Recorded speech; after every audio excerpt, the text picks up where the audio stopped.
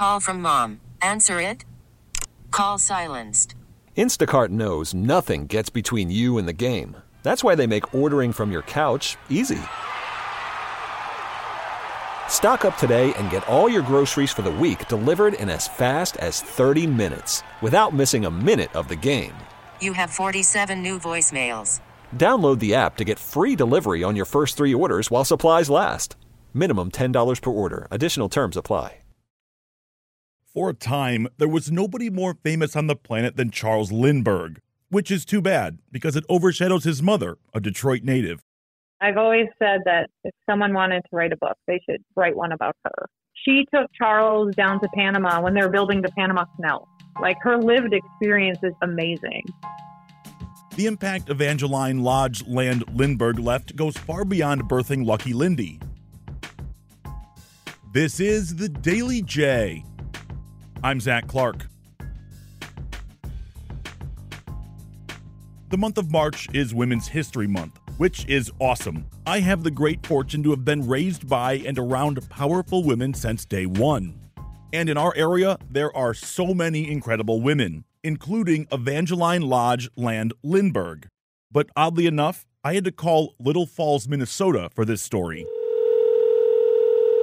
Hello? Hi, Kayla. Zach Clark in Detroit. How are you? I'm great. How are you? Hey, I'm doing really well. Thank you so much for taking the time to talk with me. It means a lot. Yeah, absolutely. I'm excited to talk about Evangeline. We don't get a lot of requests about her. Well, I'll tell you what, and I feel a little sheepish, and I grew up in Detroit. I lived other places, but I'm back here again, and I didn't know about her until I was reading a book about Henry and Edsel Ford and World War II and the Arsenal of Democracy, and she pops up in the book, and I started reading about her. I was like, oh my God, this woman is amazing, and the only reason we don't know about her is because of Charles. He was so famous. Exactly.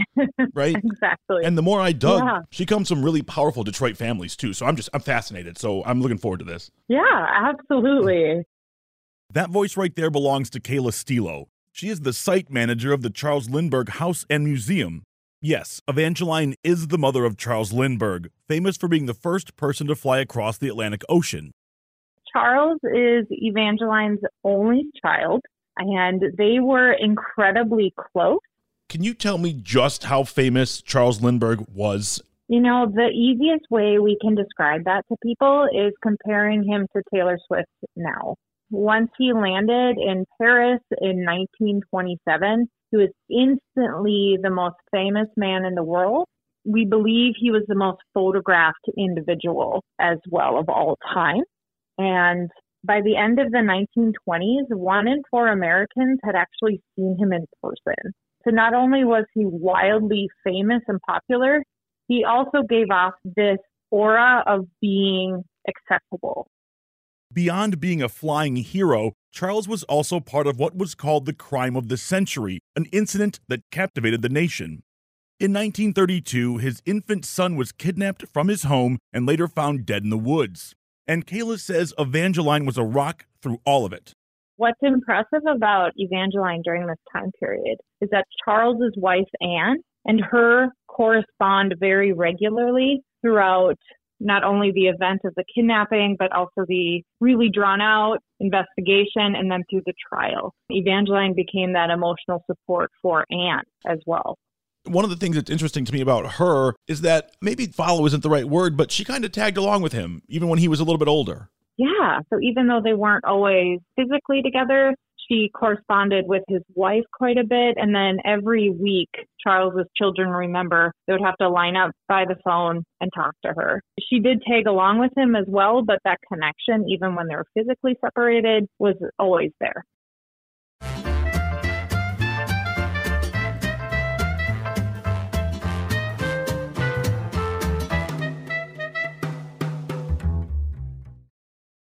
So we've talked about Evangeline the mother, but that's not where the story stops, not in the least. This was a woman that was ahead of her time, and then some. One of the most lasting impacts that she had on Charles was that she herself was a scientist. And Charles's love of aviation that would lead him to have the life he had came from that upbringing around science and around being allowed to ask questions and being allowed to experiment, because that's what he saw his mother doing his whole life. She's incredible. I mean, you talk about a woman in 1899 graduating from U of M. I can't imagine what it would have been like for a woman in the late 1800s. I mean, she was on her own incredibly talented, smart, and capable. Yeah. And from that, she would go on to be an educator on and off for the rest of her life. And what's really amazing is that even though she raised Charles pretty much on her own, Dad would come and go as necessary throughout his life. But on top of that, she never lost her love and passion and just true skill and understanding for chemistry and science. Yeah, I mean, she goes to Columbia, she teaches in Istanbul, and today in Detroit, there is no finer high school than Cass Technical High. Cass Tech is the top of the top, and that was true then too. So to be there at that time would have been a big deal, even if you were a man. And so she supersedes the impressive for a woman. She was just impressive. Yeah, she was an extremely smart individual and impressive as a mom, impressive as a scientist, impressive as an educator, and just her dedication to both science and her son throughout her entire life. While she did forge a path of her own, Evangeline did have a head start. Her father and uncle were both prominent Detroiters, Charles H. Land and John C. Lodge, respectively.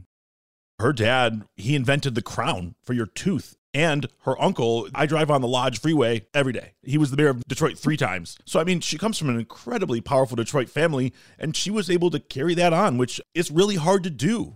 Yeah, which is phenomenal. She grew up in a house that had a full lab in the basement. So not only were they very powerful socially, she also had that huge impact of growing up, of being empowered and being taught by her parents. And that's something she definitely continued on as a parent herself. But it's just amazing the opportunities she had, but also that she took advantage of those and proved that she was an intelligent and resourceful individual. Evangeline could have lived very comfortably in Detroit for the rest of her life, but that is not how the story goes. Charles was born in Detroit, but the family had already been living in Little Falls at the time. Evangeline actually chose to move to Little Falls because it was referenced in a book she had read. And that was enough for her to be interested in moving up here. Evangeline was interested in having an experience outside of Detroit. That's where she had grown up. That's all she knew. And she had read about this small town on the Mississippi, and she wanted to experience what she felt was frontier life, which is very true of Little Falls in 1900. It was the only consistent place that Charles ever felt like was his home because they moved so much throughout the rest of the year. Every winter, at least for 10 years of his childhood, when CA, his father, was serving in Congress, Evangeline would still take him and go live in Washington with him so he'd still have access to his dad.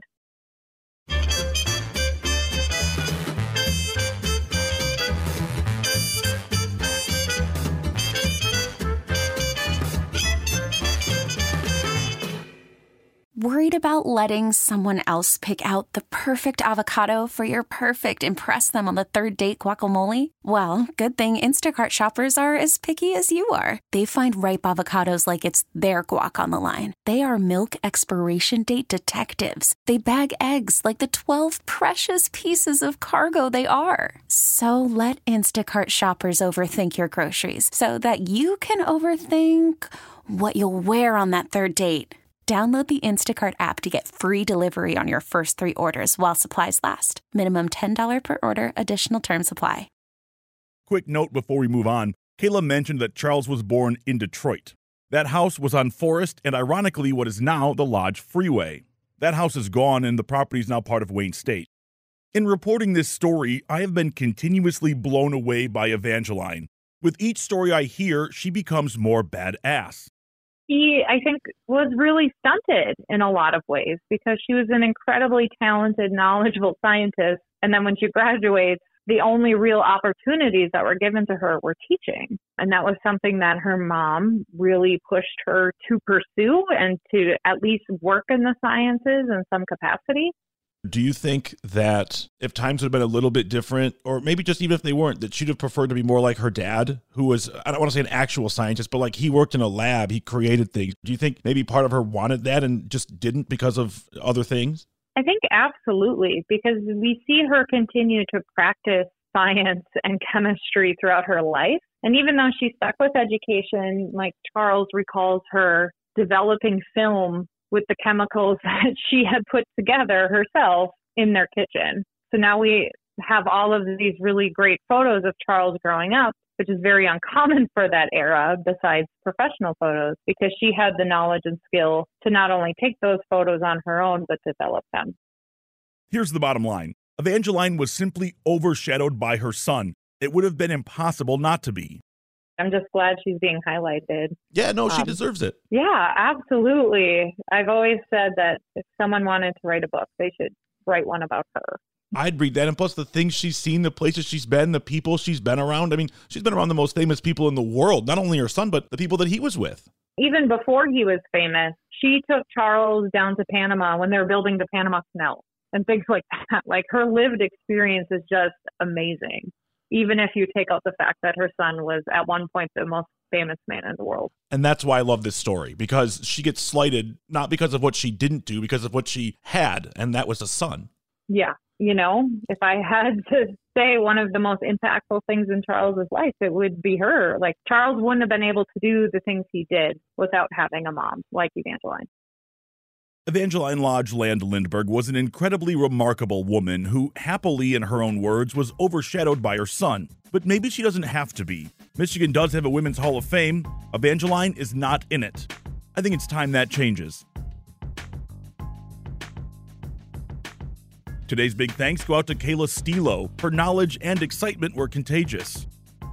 Check out wwjnewsradio.com for the top local news stories on demand 24/7. Do you want that Daily J delivered right to you?